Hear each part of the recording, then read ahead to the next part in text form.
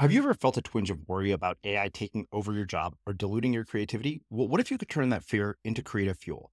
We've just published an amazing new ebook called The 4 Keys to Success in an AI World, and this is more than just a guide. It's a deep exploration into the human skills that AI can't touch, the skills that are essential for standing out and thriving, no matter how much technology evolves. We're talking about real differentiators here, like creativity, emotional intelligence, critical thinking, and much more.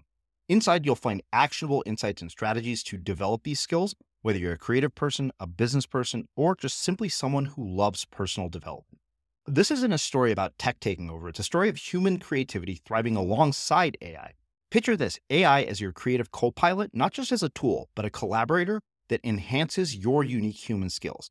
The 4 Keys ebook will show you exactly how to do that and view AI in a new way that empowers you instead of overshadows you. Transform your creative potential today. Head over to unmistakablecreative.com/4keys. Use the number 4, KEYS. That's unmistakablecreative.com/4keys and download your free copy. You know, my church is definitely this little island of misfit toys. These are just people who do not fit in other churches. Mm-hmm. And so they can almost be a little idealistic when they come to House for All Sinners and Saints because they really get to be themselves. They don't have to check part of their personality or part of their story at the door. And they love that. And so we'll have these welcome to house brunches and people will go around the room. You know, people have been there to the church for a while will show up too. And we go around a circle and say, what drew you to this community or what keeps you here? And it's great to hear it. You know, everyone's like, the singing's incredible. We're a cappella, you know, so they're like the singing or the community or whatever. They go around the room. It's always pretty standard. And then it ends with me. And I always say, man, I love hearing all that. And I love this church too. But here's what I need you to hear me say. This church will disappoint you. At some point, I will say something stupid and hurt your feelings, or we will fail to meet your expectations. So I just invite you on this side of that happening to decide if you're going to stick around after it happens. Because if you leave, you'll miss the way that grace can come in and fill in those cracks left behind by our brokenness and create something new and beautiful. And that's too beautiful to miss. I'm Srini Rao, and this is the Unmistakable Creative Podcast, where you get a window into the stories and insights of the most innovative and creative minds who've started movements, built thriving businesses, written best-selling books, and created insanely interesting art. For more, check out our 500-episode archive at unmistakablecreative.com.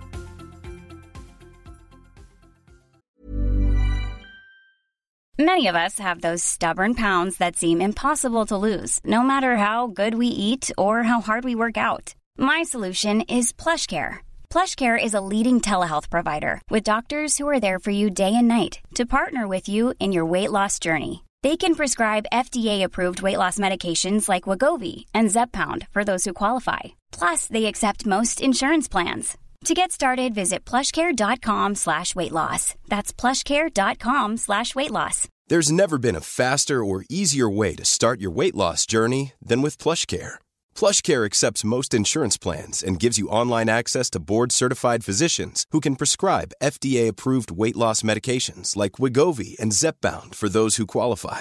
Take charge of your health and speak with a board-certified physician about a weight loss plan that's right for you. Get started today at plushcare.com/weightloss. That's plushcare.com/weightloss. plushcare.com/weightloss. Everyone knows therapy is great for solving problems, but getting therapy has its own problems too, like finding the right therapist, fitting into their schedule, and of course, the cost.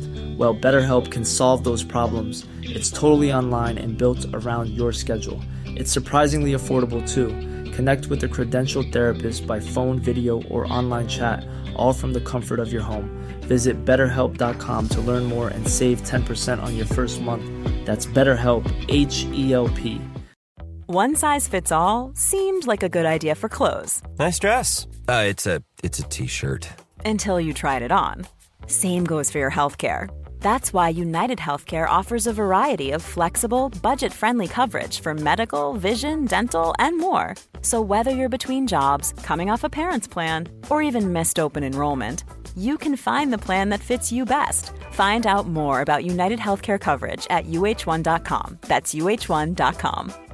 This is Paige, the co-host of Giggly Squad, and I want to tell you about a company that I've been loving, Olive & June. Olive & June gives you everything that you need for a salon quality manicure in one box. And if you break it down, it really comes out to $2 a manicure, which is absolutely insane. It's also so easy to get salon-worthy nails at home with Olive & June. The difference between how your nails used to look when you did them yourself and now with the Mani system is a complete game changer. The best thing about Olive & June, too, is it's a quick dry. Dries in about 1 minute, lasts for 5 days, and full coverage in up to 1 to 2 coats. Visit oliveandjune.com/perfectmani20 for 20% off your first system. That's oliveandjune.com/perfectmani20 for 20% off your first system.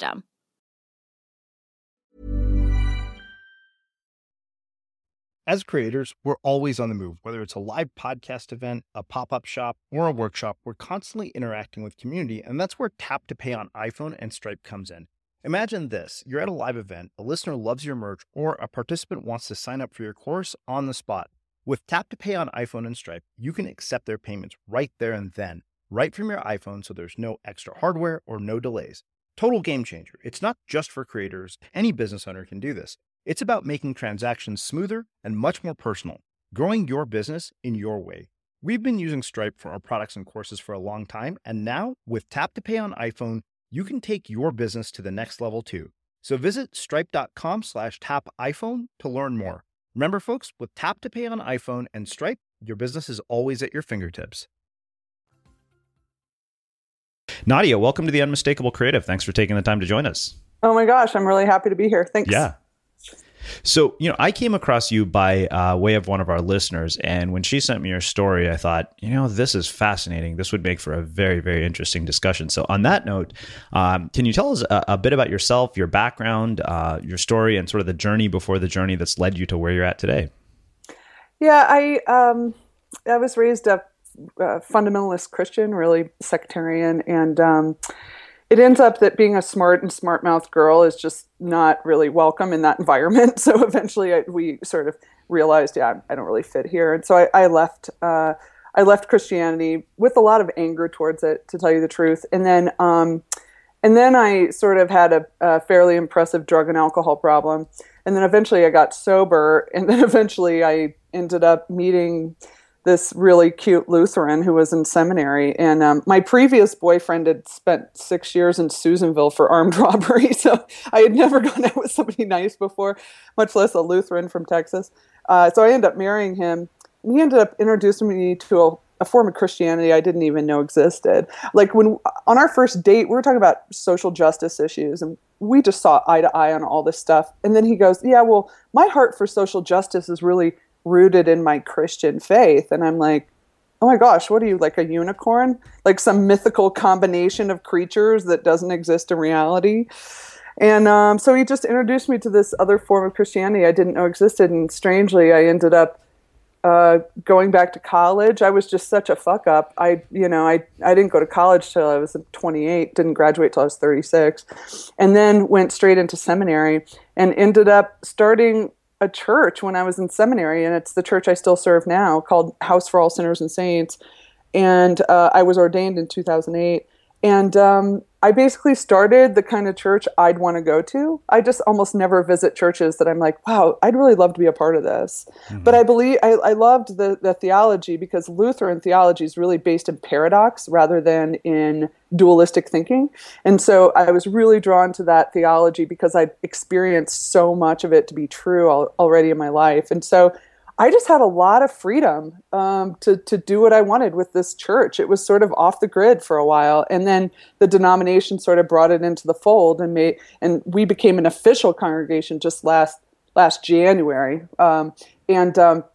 We actually had to do an organization thing with the bishop, with this sort of really formal process. And so we're like, oh God, that sounds dreary. We had to write articles of incorporation and a budget and a bunch of crap we've never done. And so we did that, and they had a whole list. You have to do all these things to be organized as a congregation. And the final thing, they're like, you should plan a celebration, a party, So we looked at that list, and it was like the grown-ups on Peanuts. It was like, wah, wah, wah, wah, wah, party. So it's like we went through this whole process just to get to the party, really. And we became organized as a congregation. The bishop came. We did this whole formal thing, but we rented out a roller rink for the event. And so it was like congregational organization / roller disco party with the bishop. So it was awesome. Awesome.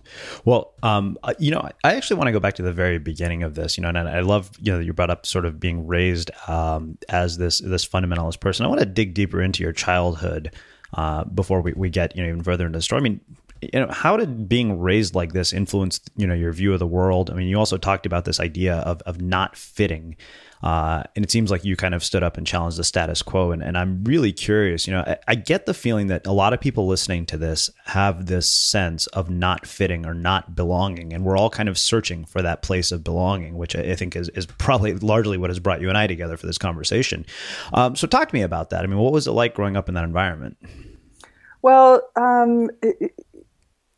there's this whole process when you're a kid where you don't know that like your life's weird. Do you know what like that it's just your life. And then you meet other people and you're like, you tell them about your life and they're like, that's weird. Right. And so then you begin to realize, okay, it's a little weird. So I didn't know that we were fundamentalists. I just knew that, you weren't supposed to have friends who weren't in the church. You weren't supposed to date outside the church. The only people who were in our home were people from church.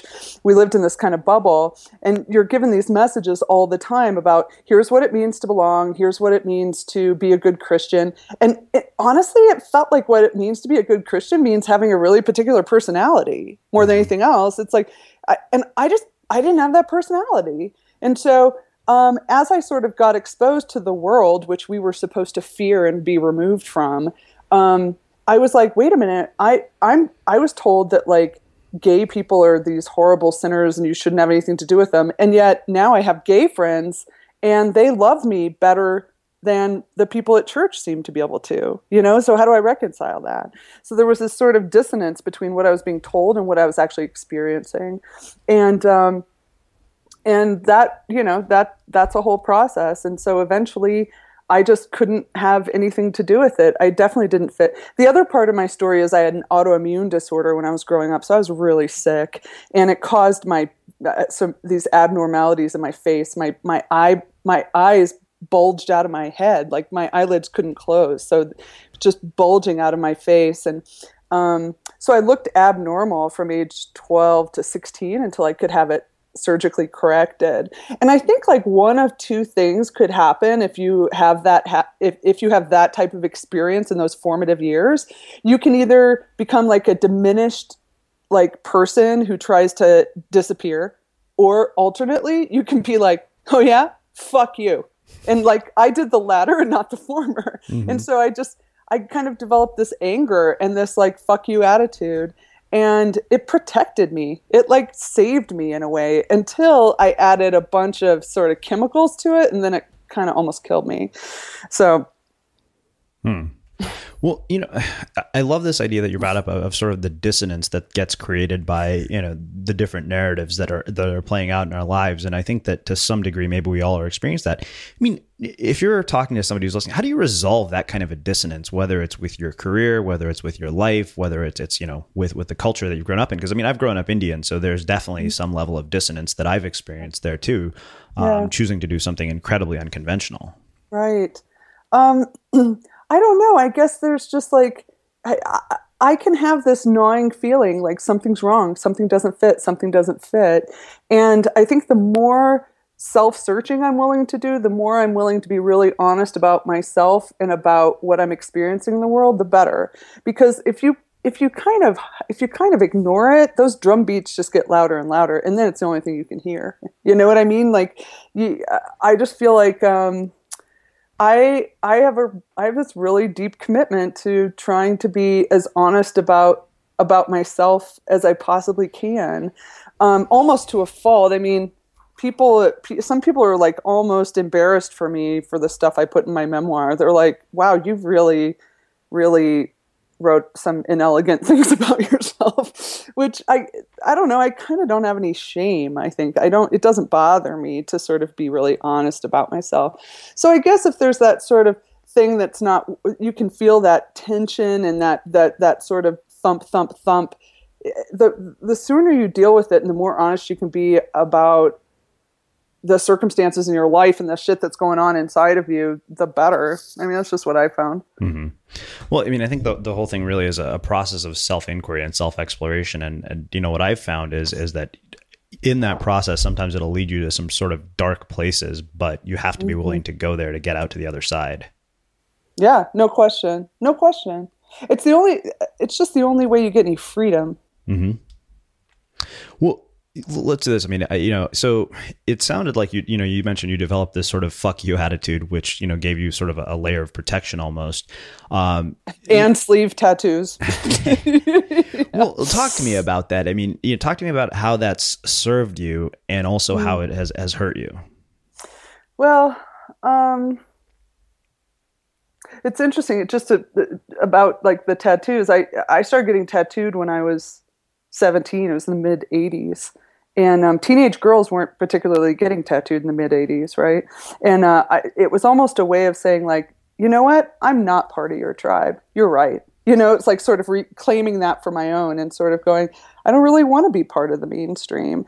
And little did I know, if I just hung out long enough, I would become me. I look like a fucking soccer mom where I hang out. You know what I mean? Like, it's so common for people to be tattooed and pierced now. It's like it used to be this wild thing, and now it's just like super mild. Mm-hmm. But the screw you thing, I think it protected me because it was this form of self-preservation, of saying, like, there is a part of me that you can't touch. I'm not letting you. Like, there's something that cannot, inside of me, that cannot be violated, that absolutely will be preserved. And the ways in which it hurt was that it closed me to certain tenderness, I think, and the ability to be vulnerable for a long time. Like, I was unwilling to be vulnerable. Like, my MO was protecting myself, making sure no one was going to betray me, that everyone knew that I was strong as steel.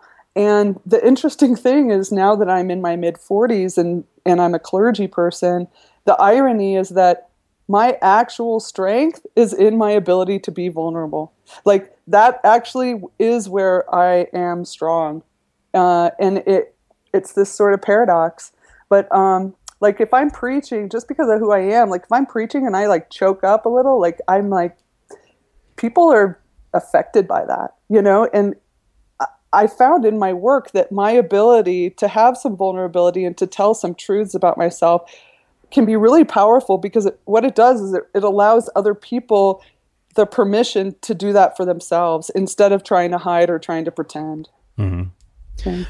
It's interesting you bring up vulnerability, and I see that theme sort of running throughout a lot of our cultural narrative nowadays. Especially because of Brene Brown's work with books like Daring Greatly and all the things that she's talked about.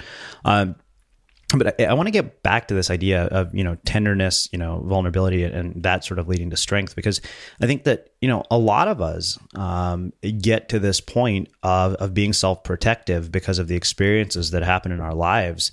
And we say, okay, you know what, if I'm this way, I can't be hurt. And, right. Vulnerability often will lead us to a lot of painful places.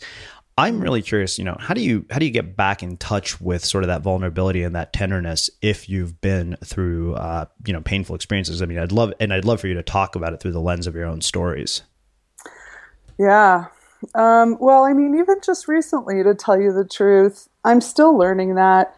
I've had this congregation since the fall of 2007. We started sort of gathering with 8 people in my living room once a month. Now it's, an actual big congregation, biggish congregation. But, I just maybe 6 months ago realized that they love me. I mean, it's like this, anybody who came to my church would be like, wow, your congregation really loves you. And it wasn't until like 6 months ago that I really sort of had that realization and realized that it's okay to allow myself to be loved by my parishioners. Now, I don't get my emotional needs met through them. I have ways of doing that outside. We're not friends in that particular way, but it's like years of being around this before I realized, like, they actually love me. And I just took a 3-month sabbatical and came back a couple weeks ago. And just the way in which they embraced me when I returned was really beautiful. And I just, for whatever reason, it feels like my heart gets broken and then put back together in a bigger way over and over in the work that I do. And but I never start there. I mean, in the book I say, look, my first reaction to almost everything is fuck you. Now, I I almost never stay there, but I almost always start there. And the older I get, the more quickly I'm able to move to something else. And so I never start with like an open heart, it feels like. It has to be sort of, I describe it as having this divine heart transplant. It feels like God reaches into me and pulls out this heart of stone and replaces it with a heart of flesh, something warm and beating again, over and over and over again. And it's always because, there's somebody I refuse to like, and then somehow I end up loving them anyway. It's funny, in a Q&A a few months ago, this very earnest seminarian said, Pastor Nadia, tell us what you do personally to get closer to God. And like, before I knew what I was saying, I went, what? Nothing. Oh my God, why would I do that? That sounds terrible. So why? So I'll end up like liking, loving someone I don't like, or doing some shit I don't want to do again? No. So my experience of God is not this sort of warm, fuzzy, makes me into this sort of bland person. It's like, it feels like death and resurrection over and over and over again. That experience, my heart breaks and it's put back together into something bigger. It's funny. One of my friends said, she's like, these experiences, and you're talking about, heartbreak, which can happen in numerous ways. Just painful experiences, she said, often become our greatest teachers in our lives. No question. You kidding? I haven't learned shit when things were going well in my life. I mean, it feels nice. You know what I mean? I mean, it feels good. And the weird thing is that we judge like how good our life is by how sort of problem-free, or, if you don't have any conflict, or this sense of well-being. Well, yeah, but you're boring. You know what I mean? You're not learning anything or growing in any kind of wisdom when that happens, I mean, so much of my preaching, I think, has to do with suffering, and sort of what comes out of that. And ultimately, the weird thing to me is like, that's like so much for me, the foundational truth of Christianity. It's about death and resurrection. I don't know how the main message became niceness or like some contrived version of morality, when really it's much more gruesome than that. It's like death and resurrection. It's spiritual physics. Like something has to die in order for something new to live, Mm-hmm. Well, let me ask you this. I mean, you mentioned the idea of judgment of all these problems and suffering. And, I see so many people who they get trapped in their suffering without getting to the other side. Like you go through this thing that really hurts you. And somehow, my business partner, Greg, always says, your temporary circumstances don't have to become your permanent identity. And yet he's seen so many people in his life where that happens. And I'm really curious to hear sort of, your perspective on, and, how you let go of judgment through your suffering and how you navigate it in such a way that you do come out better for it. And I think our own judgment of our own suffering keeps us in it so much longer. It's like, or people will be like having a really hard time in life, and like people of faith, they'll have really be struggling, have a difficult time. And then what they do is they add to that feeling bad that they don't feel God's presence. I'm like, why would you add to like things already being hard? Let that part go, like judging where we're at often just keeps us there. And then sometimes, honestly, we, if you're somebody for whom everything's just so hard, then people don't have permission to call you out on something, or they don't have permission to expect something of you. And sometimes, I think posturing so that nobody has to expect anything from us is a very comfortable place to stay. Like it's scary to have to move out of that, because then, you might have to actually find full-time work, or you'll have to like show up for your friends or whatever it is, So in a way, there can be something cozy about just staying in a place that sucks, because then, nobody has to expect anything from you. Mm-hmm. Yeah, it's really that's an interesting observation. I've never really heard it put that way, but I feel like there's so little progress that occurs in those places where we stay comfortable. It kind of takes us back to that point, that we were making earlier, that, it's the difficult things that actually cause you to grow. You don't really learn anything from, life being easy. Oh yeah. Well, and also I've never learned anything from being right. ever. Like someone said, well, what's your next book about? I'm like, oh my God, it's another collection of my personal humiliations for like the general public's enrichment. Basically, it's like chapter after chapter of me either being wrong or being an asshole or both, right? So, but that's where I learn. That's where I sort of, you bump up against something and you go, oh man, now what, right? So, that shit keeps happening to me. It's not like I've sort of grown so much that now I never am wrong about. I continue to be wrong about things and continue to learn something bigger than what I thought I knew. Mm-hmm. Well, let me ask you this. I see so many creative people who are so afraid to be wrong and to try things. And I only know this because this morning, I sent out a piece that we were working on for a bunch of feedback, and it was amazing to see the wide variety of feedback. Some people are like, I love this. Other people are like, this is disjointed. Other people are like, I hate this. It screams, agony. And I was like, wow, this is confusing as shit. Yeah, what do you do with that? I'm like, okay, I'm going to discard some of it. But, getting past this sort of idea of being wrong and saying, how do you get to being okay with being wrong and actually use it for your growth? Oh my gosh. Well, you know what? I think the fact that I don't feel a lot, I guess I don't carry around a ton of shame about being wrong. So it doesn't like bother me. And I think that actually allows me to have authority as a clergy person in a community filled with people who are suspicious of authority, right? Because they never feel like they have to look behind the curtain, and see what's there. I just say, wow, you know what? I fucked this one up, or I made a bad call, or I made a mistake, forgive me, and then it's just sort of out in the open and we can move on. But I feel like a lot of people in leadership and in positions of authority do a lot of things to try to pretend that they're not wrong about something, or they do a lot of things to not show that they're weak or don't know something. Whereas if you're just out with it, there's a whole population of people that are more likely to trust you than if you try and pretend. Because here's the thing about mistakes, other people see them.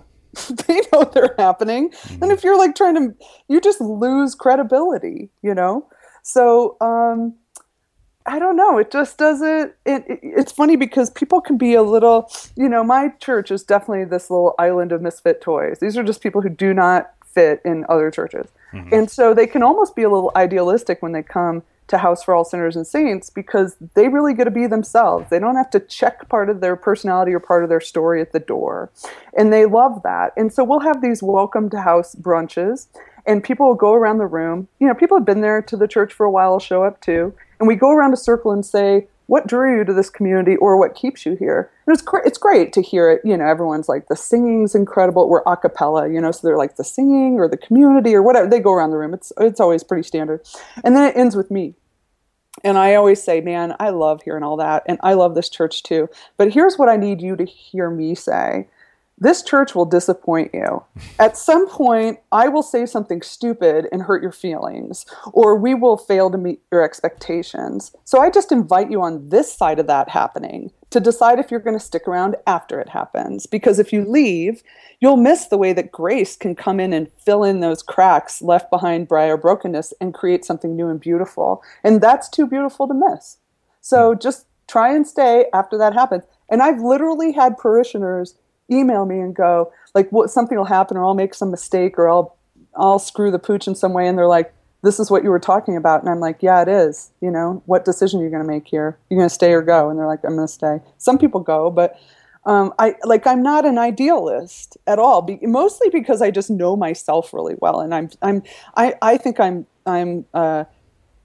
suspicious of myself. And so that makes me not an idealist when it comes to human projects. But then there's a lot of freedom in that. You can discover things. You can be surprised, If you thought the only way to get a more defined jawline with natural-looking results was through surgery, think again. Juvederm Volux XC is a non-surgical injectable gel filler that improves moderate to severe loss of jawline definition and can help you achieve natural-looking results with little downtime. Even better, this improved definition lasts up to 1 year with optimal treatment. No maintenance required. Improve jawline definition for a smooth, sculpted look with Juvederm Volux XC. For important safety information and to find a licensed specialist, visit Juvederm.com. That's JUVEDERM.com. Not for people with severe allergic reactions, allergies to lidocaine, or the proteins used in Juvederm. Common side effects include injection site redness, swelling, pain, tenderness, firmness, lumps, bumps, bruising, discoloration, or itching. There's a risk of unintentional injection into a blood vessel, which can cause vision abnormalities, blindness, stroke, temporary scabs, or scarring. Talk to a licensed specialist to find out if it's right for you. Quality sleep is essential. That's why the Sleep Number Smart Bed is designed for your ever-evolving sleep needs. Need a bed that's firmer or softer on either side? Helps you sleep at a comfortable temperature? Sleep Number Smart Beds let you individualize your comfort, so you sleep better together. J.D. Power ranks Sleep Number number 1 in customer satisfaction with mattresses purchased in-store. And now, save 50% on the Sleep Number Limited Edition Smart Bed for a limited time. For J.D. Power 2023 award information, visit jdpower.com/awards. Only at a Sleep Number store or sleepnumber.com. Hold up. What was that? Boring. No flavor. That was as bad as those leftovers you ate all week. Keke Palmer here, and it's time to say hello to something fresh and guilt-free. Hello Fresh. Jazz up dinner with pecan-crusted chicken or garlic butter shrimp scampi. Now that's music to my mouth. Hello Fresh. Let's get this dinner party started. Discover all the delicious possibilities at hellofresh.com. Cool fact, a crocodile can't stick out its tongue. Also, you can get health insurance for a month or just under a year in some states. United Healthcare short-term insurance plans, underwritten by Golden Rule Insurance Company, offer flexible, budget-friendly coverage for you. Learn more at uh1.com. I'm Sandra, and I'm just the professional your small business was looking for. But you didn't hire me because you didn't use LinkedIn Jobs. LinkedIn has professionals you can't find anywhere else, including those who aren't actively looking for a new job, but might be open to the perfect role, like me. In a given month, over 70% of LinkedIn users don't visit other leading job sites. So if you're not looking on LinkedIn, you'll miss out on great candidates like Sandra. Start hiring professionals like a professional. Post your free job on linkedin.com/people today. This is Paige, the co-host of Giggly Squad, and I want to tell you about a company that I've been loving, Olive & June. Olive & June gives you everything that you need for a salon-quality manicure in one box. And if you break it down, it really comes out to $2 a manicure, which is absolutely insane. It's also so easy to get salon-worthy nails at home with Olive & June. The difference between how your nails used to look when you did them yourself and now with the Mani system is a complete game changer. The best thing about Olive & June, too, is it's a quick dry. Dries in about 1 minute, lasts for 5 days, and full coverage in up to 1 to 2 coats. Visit oliveandjune.com/perfectmani20 for 20% off your first system. That's oliveandjune.com/perfectmani20 for 20% off your first system. Mm-hmm.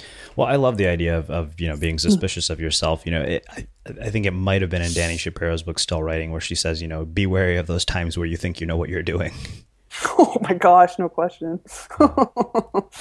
Well, yeah. Let's go back to another piece of this in the beginning. This period of drug and alcohol abuse. I mean, talk to me about that period of your life. What was going on? What prompted it? How did it affect every other area of your life? I mean, talk to me about sort of the that seems like your dark night of the soul almost. Yeah, for sure. And it was pretty immediate. That was just a bet. My personality plus booze is a terrible combination.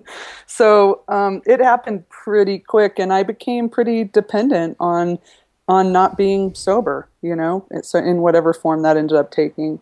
And there's switch goes off inside of me if I start, and then no one knows how to turn that switch off, So I don't know. I'm grateful. I've been in a 12-step program for 22 years.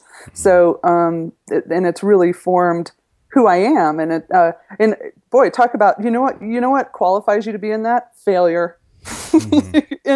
Right? What other institution in America could that be said? And then people have to be honest about that in order to get better.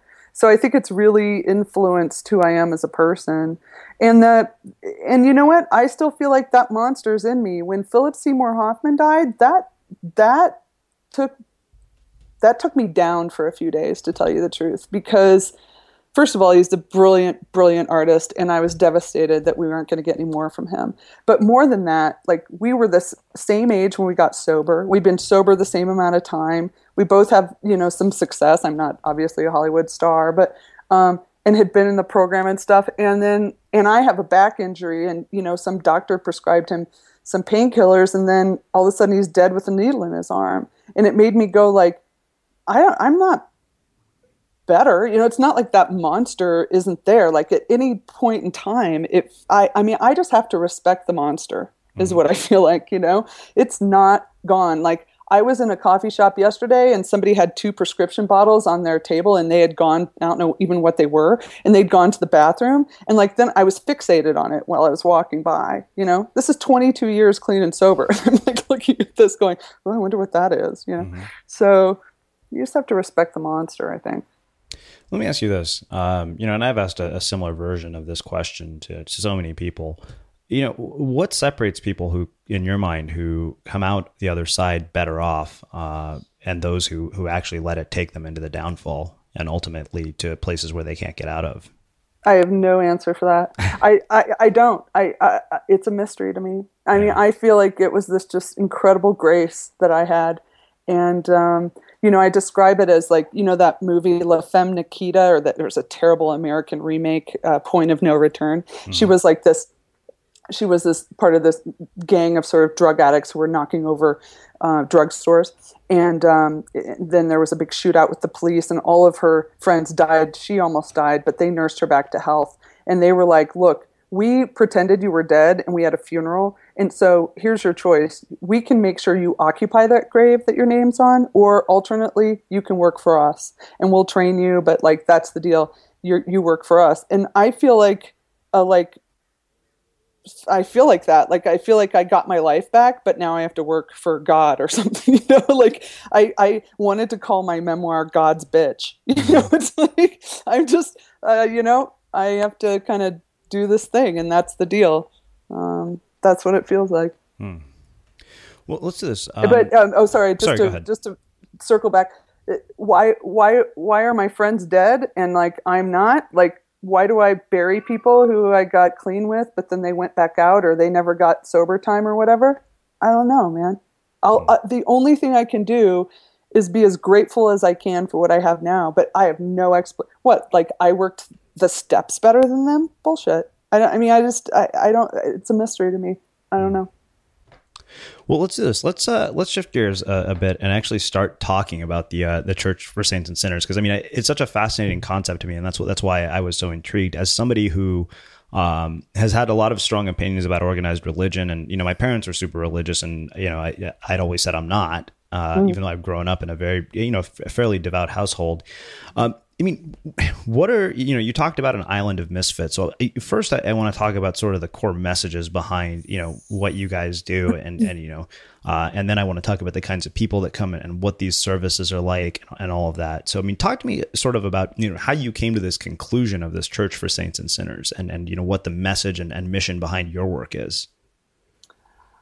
Yeah, like I said, I wanted to start a church that I'd want to show up to. Mm-hmm. And so I just got 8 other people and said, what do you think? What would that look like? Because I think there are a lot of people who would be involved in religious communities if they look different. And like most of the people who come to House for All Sinners and Saints weren't going to a church with any regularity when they showed up.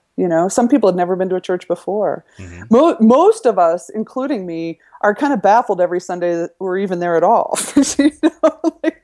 Every time I look around the room, I'm like, oh, it's like kind of a miracle that these people are here being a church together. It just feels unlikely and kind of gorgeous. But I think the best way to say what we believe is to say what we do. Mm-hmm. So we don't have a what we believe thing on our website, because honestly, people believe all kinds of shit in my church. I mean, I don't feel responsible for what they believe at all. I feel responsible for what they hear. Mm-hmm. And so I'm the preacher, and I feel responsible for what language is in the liturgy and what the message is. But gosh, what they believe is influenced by all kinds of things I have nothing to do with. So belief is not a sort of requisite for belonging in this community. So I think it's like, if you want to know what we believe, come and see what we do. So the way that ends up playing out is that our liturgy is actually very traditional. It's just not conventional. So we are kind of suspicious of things that are really modern in a sense, So I think there's, in a way, this is a community that's more comforted by mystery than certainty, and there's a lot of mystery to be accessed in ancient sort of liturgical practices. And so people find it counterintuitive how traditional the liturgy is at house. But anyway, so you walk in, first of all, it's in the round. So the altar table's in the middle, and we're in concentric circles in these sort of quadrants, right? So most churches, the way that the space is configured, like about a third of the space is for the two special people who get to stand up front. And then everyone else looks at the backs of each other's heads, face in rows, facing the two special people. So we've totally democratized the space. There is no front, right? So, if these are people who are suspicious of institutions and suspicious of presumed authority. So just to have the space democratized helps that a lot, right? And then the other thing that's just crazy is that we like to say we're anti-excellence, pro-participation. So we don't really care about doing things well nearly as much as we care about doing things together and having all the voices in the room. So all of the jobs, there's all these jobs in the liturgy, like there's the collect, the prayer of the day, and the post-communion prayer, and serving communion, and reading the gospel. I mean, there's like 18 different things that are almost always done by clergy. And I've given all of those to the community. They don't belong to me. They belong to the community, because the word liturgy means the work of the people. And so when people walk in, all of those jobs are lined out, and someone says, they could be there for the first time, and someone goes, hey, do you want to do one of the jobs? And so they'll, from where they sit, they just stand up and lead that part of the liturgy. So it's very communitarian. So in Lent, this very large transgender woman who doesn't look like, not transitioned, like, you know what I mean? Like not a transitioned transgender person, but like a man in a dress and very, very large, shows up first time. Now, most churches would freak out, right? Like they'd just be like weird about that. We don't care. We have trans people. Probably 25% of the church is queer. So anyway, this person shows up. The first thing they're asked is, do you want to do a job? And they go, oh, well, I'd love to read. And so it's Lent. And so they said, well, do you want to read the gospel? Now, in most churches, the gospel is only read by the clergy. So this person takes this gospel reading. It's really long. And they read it so gorgeously that it's like I had never heard that text before. I mean, the way in which this person reads was so beautiful. And so the way we do things, we have to give up predictability and control in the way that we function as a community. We give those things up, but then what we get is like this large transgender woman reading the gospel beautifully the first time they ever show up. So everything's very communitarian. And then even the music is the music in our liturgy comes out of the bodies of the people who showed up. We don't have an organ, we don't have a band. And it's like full 4-part harmony, like rich, loud singing, and it fills the entire space. So there's a bunch of other sort of stuff that goes on, but it's like we believe in that none are worthy and all are welcome. like that's like our deal, and it's hard to live that out. It's hard. We have this value of welcoming the stranger, but you know what? Sometimes the stranger looks like your mom and dad. It's not like welcoming the stranger. Oh, the homeless person. I think that's easier for us than when my church was overcome with like baby boomers from the suburbs. They started showing up, and now we had to extend welcome to them, and that was the struggle. And now these are beloved members of our community. That's what makes it weird. I thought when the like normal looking people showed up that it was going to dilute the weirdness of the church. Oh my God, so much weirder now, because now you look around, there's like a statewide elected official next to an ex-convict, next to a soccer mom, next to a gay couple. You're like, this place doesn't make any sense at all. Mm-hmm. It's beautiful. As I listen to you describe this, I can't help but think that this isn't just about a church, but this is a role model for building communities at large. And this kind of way of being could be carried into all sorts of other communities. And I'm really curious, especially because a lot of people listening here are building communities of different sorts. Mm-hmm. I mean, I'm telling you, I'm going to steal some of your ideas for our next event. But I'm very curious how we would carry out this sort of model of a community into the things that we're doing in our own efforts and into other areas. Like, if you're building, entrepreneurial ventures, or if you're building creative ventures, because it seems like this kind of a community model could be approached there too. Well, I think we're so fierce in our commitment to grace. Mm-hmm. And I think that allows us a lot of freedom. You know what I mean? Like, we can try stuff and have it not work, and we just think that's funny, right? So, if the idea of grace, I think, is really huge in sort of allowing a lot of freedom. So I think that's first. Second of all, it's interesting when you're talking about community. The community of House for All Sinners and Saints is unbelievable. The way people show up in each other's lives and take care of each other. It's like beautiful. And I see it all the time. We have a closed Facebook group. So the way people are showing up for each other and helping each other, giving aid, praying for each other, just it's incredible. And I didn't create that. Mm-hmm. Like, I think that if I had started out wanting to create what it is now, I would have failed. I don't think it would be what it is. Meaning, my focus is on what we call word and sacrament, right? As the founder and as the clergy person in this community, I have a very clear focus. I'm not trying to create the community. I'm focusing on what are people going to hear in the liturgy? What are the actions going to be? How can we live into these values? I'm establishing the DNA. I'm maintaining the culture, right? Mm-hmm. And then that incredible community piece, that flowed out of that. Do you see what I mean? I think sometimes we want to try and do things head on that can't be done head on. They're always a result of something else.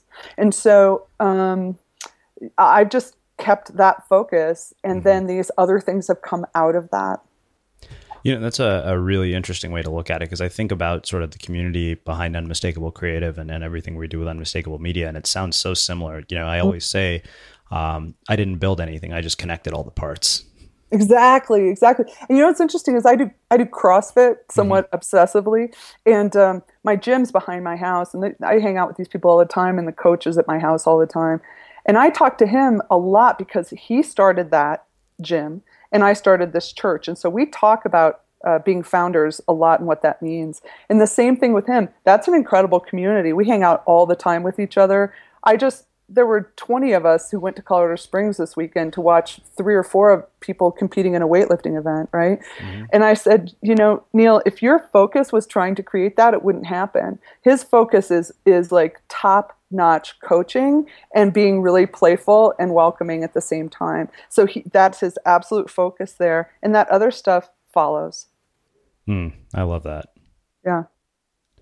So let me ask you this. Let me ask you about the people who, come. You've made some reference to them, and I'm really curious, like, what types of people show up to your church? What makes them stay? Because, I always tell people, I'm like, my big issue with organized religion is that it takes too much time. Yeah, it is kind of time consuming. I'm like, why is it a 3-hour service? My parents will try to make me go to a temple, and I'm like, I don't like to go because it takes too long. Ours is like 55 to 60 minutes. Uh-huh. So we get it. We go in, we do it, we're done. Partly because my sermons are 10 minutes. Mm-hmm. If you can't say it in 10 minutes, you're definitely not going to say it in 45 minutes, right? So like, it takes me about 15 hours of work to write a 10-minute sermon because I believe in economy of language. Anyway, so but the irony is that the people for whom it's the most transformative, the people who get the most out of it, the people for whom it's the most meaningful are the people who do make a time commitment to it. Some people just pop in and go to liturgy and leave. We have that.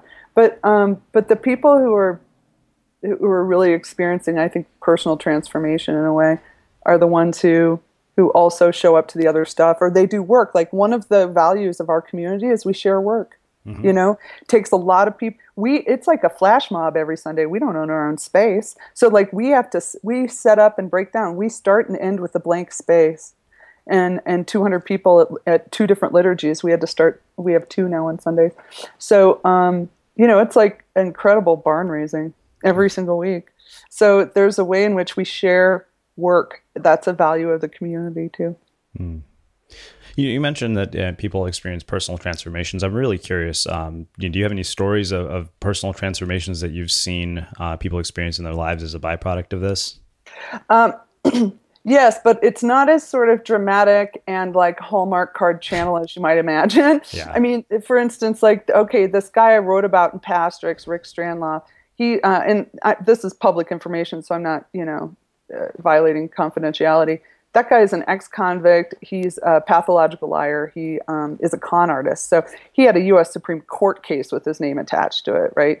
And in the book, I'm like, 6 months ago, Rick Strandloff came to us, a homeless, unmedicated, bipolar, pathological liar. And now, 6 months later, he's our homeless, unmedicated, bipolar, pathological liar. Right? It's just ours now. But being ours, like having people who love him, even though he's an enormous fuck up, I think that has allowed him to make some better decisions. He's definitely living indoors now, and I think he's even employed. But anyway, I think a better one would be this one woman who had a really kind of abusive mother who's not stable. And has a lot of issues with her. Now, this woman my parishioner had been in like evangelical churches where they were like, you just need to forgive her and you need to work really hard to be a good daughter. And like, they were just this coercive sort of like, here's what it looks like to be a good Christian, right? And she always felt bad. She couldn't do that with her mom, right? Instead, now she's been at house for years. And the main message is like, God's grace is freely given. You can't earn it. Like, nobody else can tell you who you are. Like all this stuff about identity and the love and grace of God. Like this is this main message, the destabilizing grace of God. And so she emailed me. She goes, my mom posted something crazy on Facebook. And normally I would have just launched into this thing about how crazy she is. But in the Facebook post, my mom's like, I'm going through this and that, but I feel God's love and presence. And she said, normally that would spin me out because this woman's a nutter. Mm-hmm. She goes, but instead I thought, of course she feels God's love and presence. That's God's nature, right? Mm-hmm. So like she believed it so much for herself that she was able to believe it for her mom.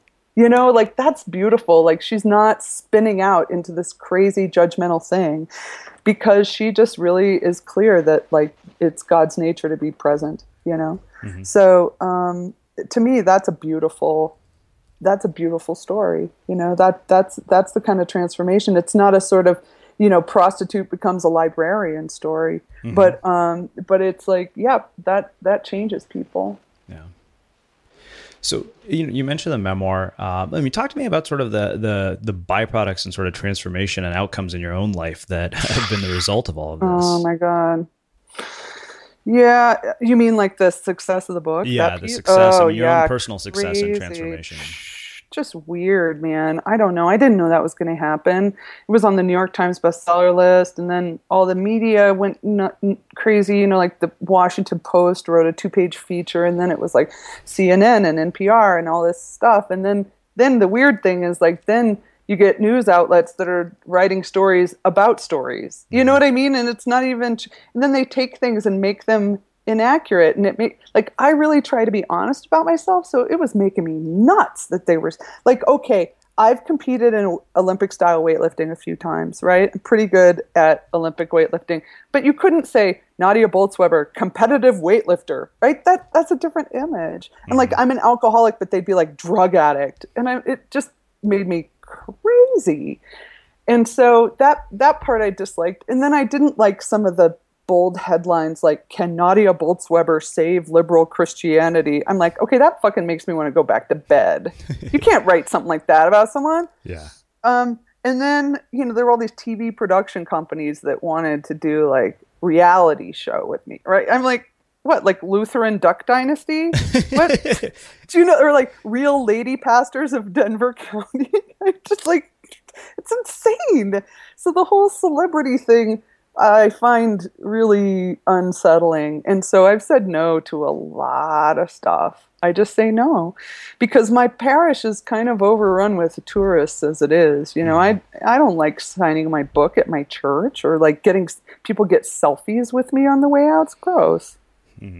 So, I mean, there's some great stuff. Like I've got a decent platform. Like if there's stuff I love or things going on that I think people should know about, I get to share that and a ton of people learn about it. Like I love that.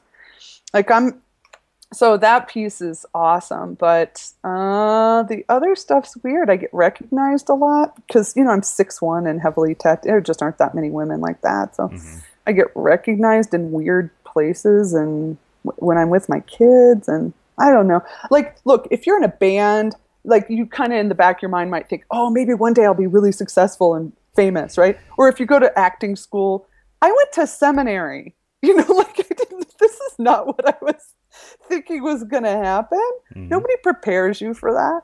So I'm just trying to keep my integrity intact. And boy, with these weird offers I've been getting, if I wasn't pretty grounded and rooted at this point in my life, I could see how I could just go down a really weird path, you know? Yeah. Because they offer you money and they offer you the blah, blah, blah, blah, you know? You know, I really appreciate that you've sort of drawn a line in the sand and kind of, you know, have said to no to things. And that's not easy to do. I think that's actually really hard to do, you know, and that's, you know, I've realized, I think as you grow in your career and as you reach some level of success, there are always these sort of tests of your values and your integrity. Yes, exactly. Oh my gosh. No kidding. Yeah. It's hard. Wow. Well, Nadia, this has been really, really fascinating. Like I said, you know, when my friend Yana told me about you, I was like, yeah, we got to do this. This sounds like a conversation I want to have on the air. So I'm going to wrap things up with my final question, which we close all our interviews here at Unmistakable Creative with. What do you think it is that makes somebody or something unmistakable?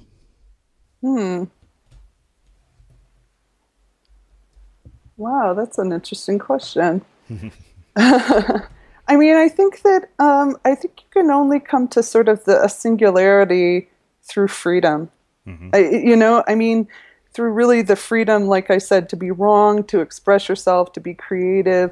I mean, like I would say, even maybe more than me, it feels like my congregation is unmistakable, and I think it's because we're not self-conscious about trying to be something, right? We're not trying to be queer inclusive. We just started with a bunch of queer people and then they just keep coming, right? So there's a way that self-consciousness about trying to be something is, you can kind of smell it, right? And it's not compelling. So I think when you have that freedom, you know, we do all these weird things. Like we have a blessing of the bicycles every year. You know, it's like this huge event where we have this thurible with the incense that is made out of parts from a vintage Schwinn, and we're like censing the bikes with incense, and you know, like, and people are like, God, why would you do that? And I'm like, because it just makes sense to us, because we're free, you know, and this is what we love. And well, if you want a theological statement, I think God is for bikes. There you go, print that, right? I mean, do you know what I mean? So I think like not trying to be anything, you know, and just doing what totally makes sense and not having to judge it and not having to be afraid of failing. I think that makes you unmistakable. Awesome. Yeah. Well, Nadia, it's been my absolute pleasure to have you here as a guest on the Unmistakable Creative. And I can't thank you enough for taking the time to join us and share some of your insights and your story with our listeners. Oh, it's really fun. I'm really glad you asked me. Thanks. Yeah. Absolutely. And for those of you guys listening, we'll wrap the show with that. Thank you for listening to this episode of the Unmistakable Creative Podcast. While you were listening, were there any moments you found fascinating, inspiring, instructive, maybe even heartwarming? Can you think of anyone, a friend or a family member who would appreciate this moment? If so, take a second and share today's episode with that one person, because good ideas and messages are meant to be shared. Planning for your next trip? Elevate your travel style with Quince. Quince has all the jet-setting essentials you'll want for your next getaway, like European linen, premium luggage options, buttery soft Italian leather bags, and so much more. And is all priced at 50 to 80% less than similar brands. Plus, Quince only works with factories that use safe and ethical manufacturing practices. Pack your bags with high-quality essentials you'll be wearing for vacations to come with Quince. Go to quince.com/pack for free shipping and 365-day returns. Ever catch yourself eating the same flavorless dinner 3 days in a row? Dreaming of something better? Well, HelloFresh is your guilt-free dream come true, baby. It's me, Keke Palmer. Let's wake up those taste buds with hot, juicy pecan-crusted chicken or garlic butter shrimp scampi. Hello Fresh. Stop dreaming of all the delicious possibilities and dig in at HelloFresh.com. Let's get this dinner party started. Planning for your next trip? Elevate your travel style with Quince. Quince has all the jet-setting essentials you'll want for your next getaway, like European linen, premium luggage options, buttery soft Italian leather bags, and so much more. And is all priced at 50 to 80% less than similar brands. Plus, Quince only works with factories that use safe and ethical manufacturing practices.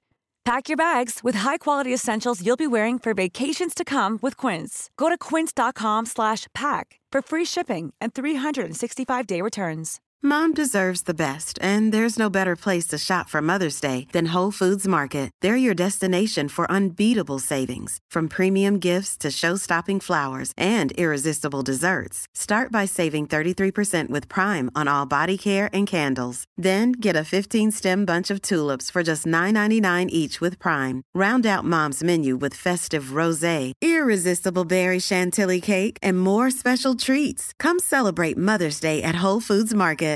Imagine the softest sheets you've ever felt. Now imagine them getting even softer over time. That's what you'll feel with Boll & Branch's organic cotton sheets. In a recent customer survey, 96% replied that Boll & Branch sheets get softer with every wash. Start getting your best night's sleep in these sheets that get softer and softer for years to come. Try their sheets with a 30-night guarantee. Plus, get 15% off your first order at bollandbranch.com. Code BUTTERY. Exclusions apply. See site for details. Have you ever felt a twinge of worry about AI taking over your job or diluting your creativity? Well, what if you could turn that fear into creative fuel? We've just published an amazing new ebook called The 4 Keys to Success in an AI World, and this is more than just a guide. It's a deep exploration into the human skills that AI can't touch, the skills that are essential for standing out and thriving no matter how much technology evolved. We're talking about real differentiators here like creativity, emotional intelligence, critical thinking, and much more.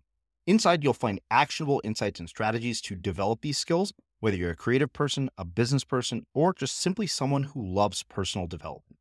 This isn't a story about tech taking over. It's a story of human creativity thriving alongside AI. Picture this, AI as your creative co-pilot, not just as a tool, but a collaborator that enhances your unique human skills.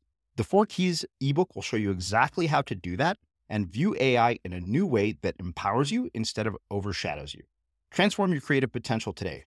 Head over to unmistakablecreative.com/4keys. Use the number 4, KEYS. That's unmistakablecreative.com/4keys and download your free copy.